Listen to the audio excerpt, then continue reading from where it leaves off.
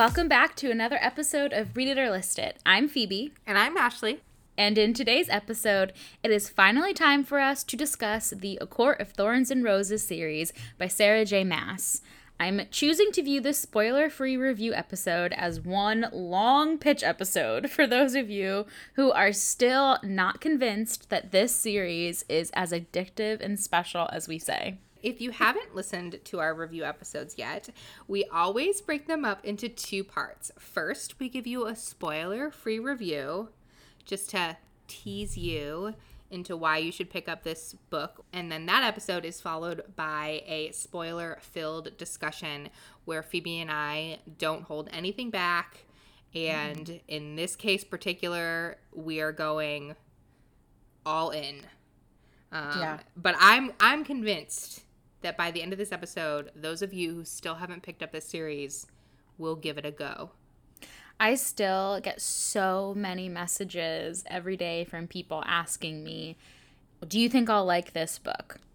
Yeah, same. And they're always non-fantasy readers that are scared because they're like, well, I really don't read fantasy. And I don't know how many times we can tell you guys. You can look at my feed. It's very obvious. I never, ever read a fantasy book until March of 2020 when the world changed as I knew it. Not just because there was a global pandemic going on, but because Sarah J. Maas came into my life.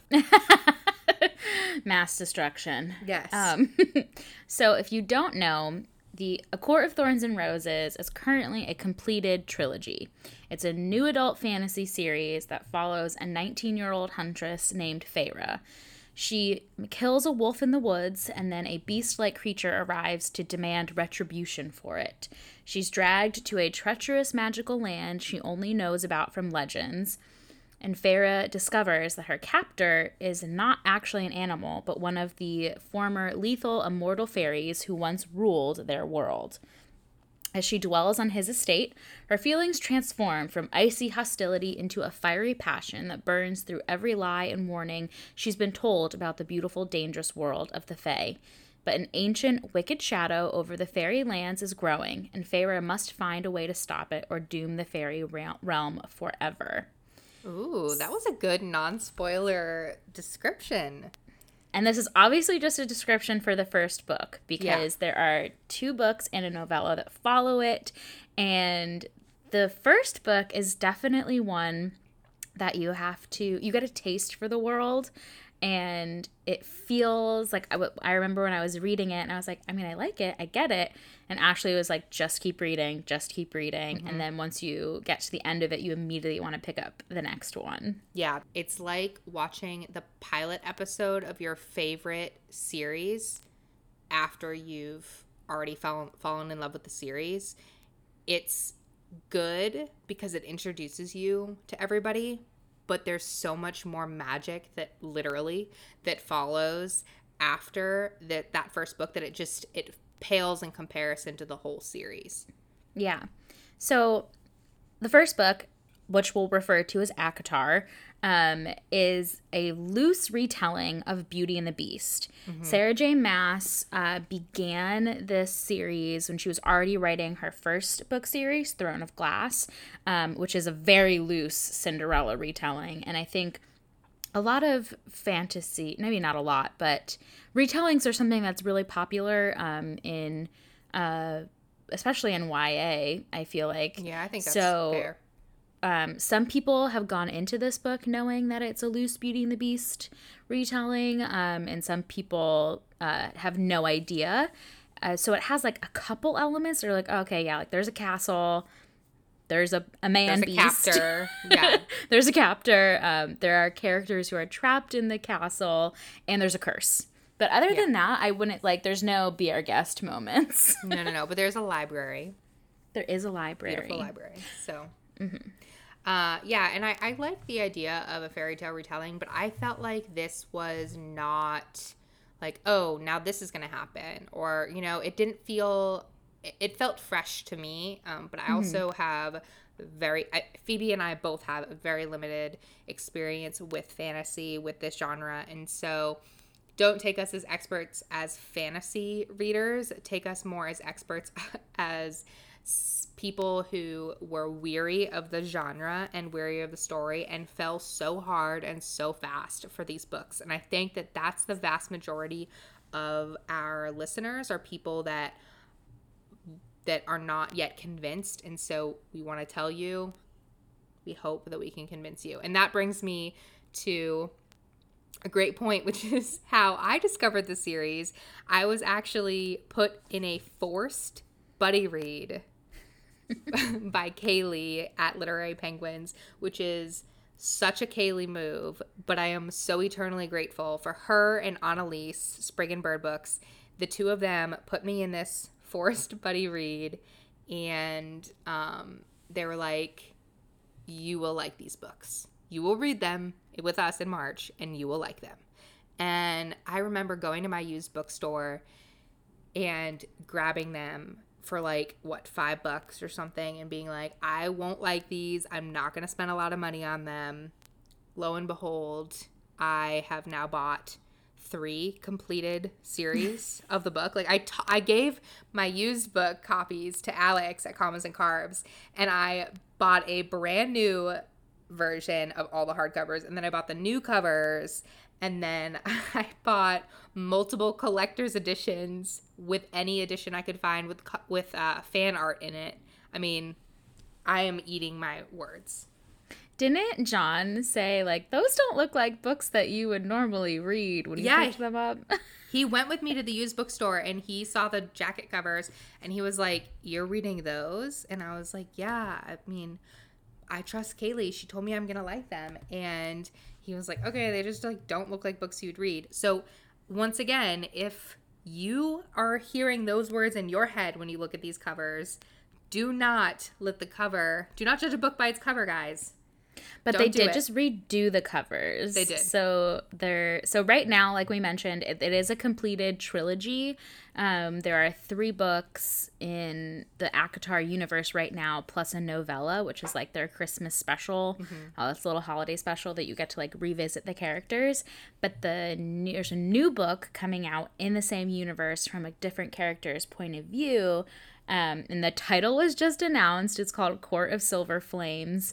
And Bloomsbury redid all the covers. And I think, like, talking about judging books by their covers, the original covers for ACOTAR feel I would say they feel young. Like, they do look like YA, even though the books are not YA. If you're handing them to your 13 or 14-year-old, just be aware that there are, like, explicit sex scenes, which nothing wrong with, but if you haven't had those conversations. But the new covers, I think, have really elevated the story and match. I feel like the cover now matches what's inside the book. So I'm excited for people to be able to maybe pick them up in a new way. If you're hesitant to pick up fantasy because it doesn't look like the typical book cover that you usually go for, I would not at all let that detract from the story inside the pages, because I think it's a beautiful, beautiful series.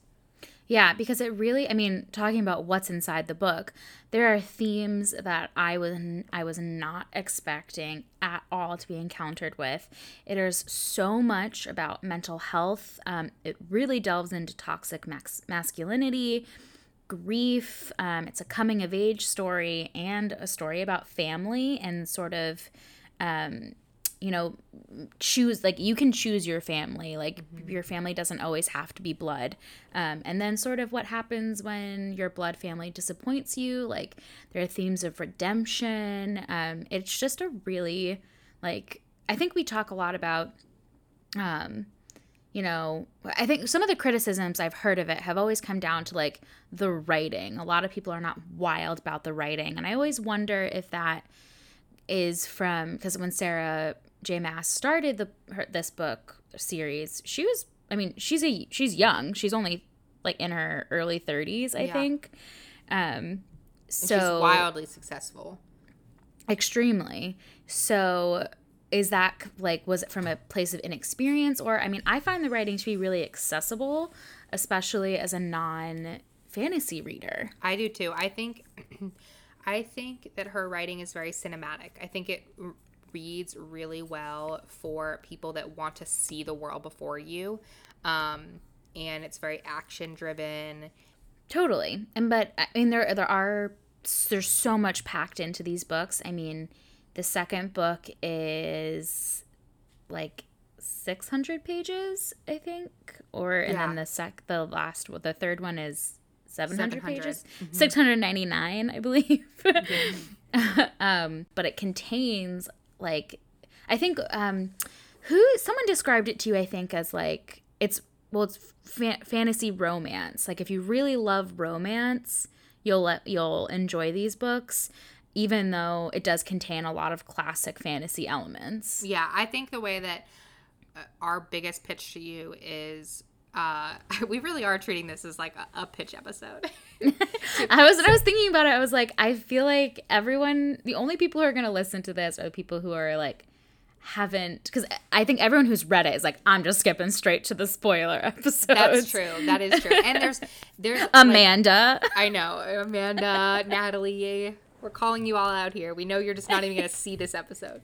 But here's the thing. I think that we have to kind of make this a pitch episode because there's so much we can't tell you plot-wise. Yeah. And here's what I've always been waiting. Every time somebody picks up these books because I read them and loved them, I have this like pit of anxiety because I know that the first book is my least favorite. And I am so scared that someone's going to pick up that first book, remember how much I hyped it up, be like, oh, this isn't that good, and then toss it aside and not finish the series. And I honestly feel like reading the first book and not continuing the series hurts my heart more than you never picking it up at all.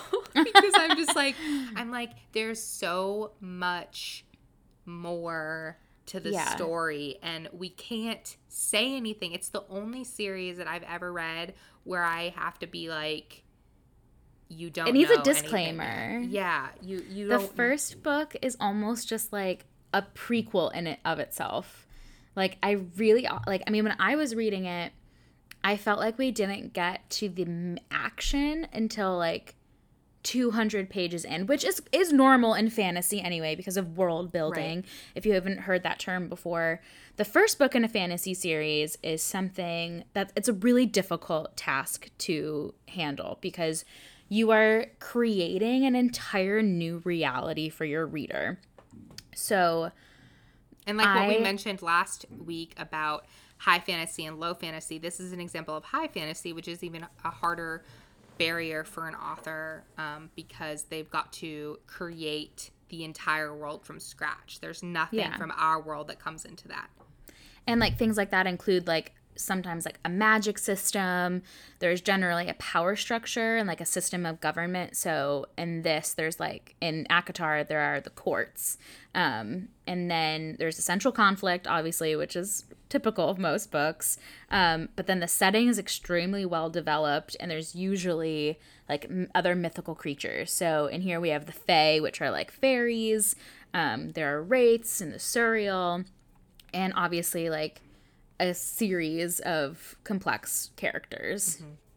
But the first book has an entirely different vibe than the rest of the series. Mm-hmm. And I think it's because it's setting up like there is one major like there's a war that we're coming towards, and that is the number one conflict. And then there's obviously like small conflicts and scenes that also have their own drama and lead up to that. Right. And you see in the beginning of this series from Phoebe's non-spoiler description, Feyre's our main character, who is one of my favorite protagonists of all time. I know that that's not that popular of an opinion. I don't think that many people connected as much to Feyre as I did. I really connected with her, but we see her enter this world. So it's almost like you as the reader are on this journey with Feyre. So the first book is really her acclimating herself to this world, and then along with you. Yeah, exactly, and us doing the same. So I think that you should definitely give the whole series a shot. You know, if you're not a romance reader and you don't generally like escapism fiction, then maybe this still is not the series for you. But I think for me, as somebody that has really enjoyed romance and has really enjoyed getting lost in something, like just totally being lost in something that is so different from our reality, those two things would make me pick up any sort of book. And then I think this is a really well done version of that type of book. I agree. It's something that it gives you that you can't put it down kind of feeling, but at the same time you really want to savor it, especially as you get further on in the series. But I think if you like The Hunger Games, because I mean that's another. I mean, that's dystopian. Dystopian fiction. But there is like a romance through line through The Hunger Games as well. So I really think if you like The Hunger Games, if you like the show Buffy the Vampire Slayer, I know you love to throw that in there. I always try to think about like what, because I would never say like, I mean, I watched Game of Thrones and then I went back and read the books, but I am never like, fantasy really has to convince me. I really need to like I always feel like I'm the last person in the world to tune into like something that's been hyped up. Like I just started Outlander recently and I'm like, I don't know why I'm such a skeptic about things, but then I always love them. So I don't know why I haven't learned. And Buffy was my first foray into learning that about myself. So I'm like, oh no, like monsters, sci-fi, that's not for me. And then there's just like the authenticity of the characters. That's always what I come back to and what draws me to something. And I really feel like we get wonderfully authentic and relatable characters that even though we are not fairies, we are not living in a fantastical realm. I wish we did right now. Unfortunately. The second there is like Prithian world, like sign me up, I'll go. But I still was able, like, I still connected to the characters and I still was invested in their lives and their relationships. And it's like I said earlier, it's very digestible. And I think that's, you know, we talk a lot about like loving what you love and that it's okay to love something even if it's not highbrow literature. And I like the Sarah J. Maas's writing in this never bothered me. I've definitely seen it in other people's reviews, and while I think that's like super valid, I take what I'm given, and if I vibe with it, I vibe with it. And I liked her writing. I really liked these books. They came at the perfect time, and I don't know. How can we convince you? I know. I think what I wanted to speak to is that what these books did for me from an emotional standpoint, I mean, the impact that they had on my mental health in March was, I will forever be thankful for Sarah J. Maas for giving me these books, because I think we were all in a really difficult time in March with, you know, our stay-at-home order became effective then. My whole structure and system of operation was kind of just changed, and I don't do well with change. And having these books to read and getting lost in helped me be able to handle that a little bit more. It gave me an outlet so that then I could deal with real life a little bit more effectively. And so I've heard that from a lot of people that read fantasy, and particularly these books, that these have been a lifeline for them. So I think, you know, we're still in the middle of a pandemic. That's not changing for a while. And I would really encourage anybody that's kind of having a difficult time to look into escapism, and particularly this series. I think there can be no harm that comes from it. Obviously, we'll mention some trigger warnings just to keep in mind.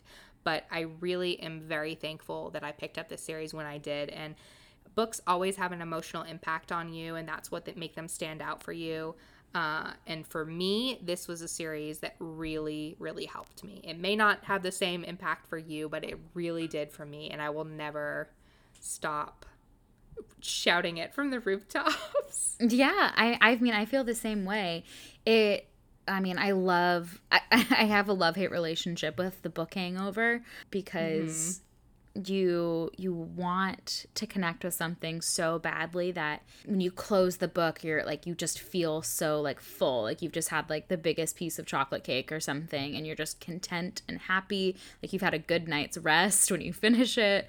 And that's what these books gave me. I had so much fun reading them, and I think that's something that we really need to remember, especially as we get older. Reading is a hobby. Reading is supposed to bring you joy, and that's what these books do. And they're so steamy and so fun. I know. Keep it. So I guess when we talk about steam, these we're gonna put the steam scale as a romance. I would give, this is a 5 fire emoji situation. 5 fire emoji, definitely for the second and the third book. The first book, I'd say it's maybe like a 3. What do you think? Yeah, it's a little bit. It's a slow burn. It's the slowest of slow burns. If you read the first book and you're like, that's too steamy for me, then the rest of the series is gonna be too much for you. But if you're comfortable with that, I mean, personally, when we talked about our romance series, we talked about this idea of like building authenticity between your characters that make those scenes really impactful. I think that this gets a 10 out of 10 on that scale. Agreed. Yeah.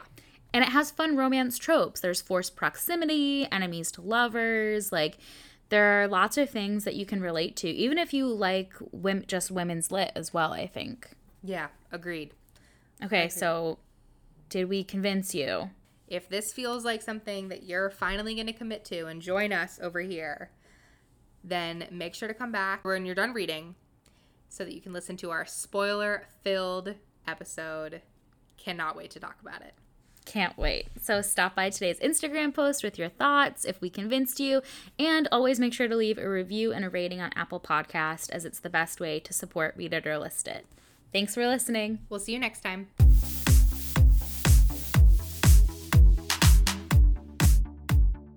Original music by Jake Thorne.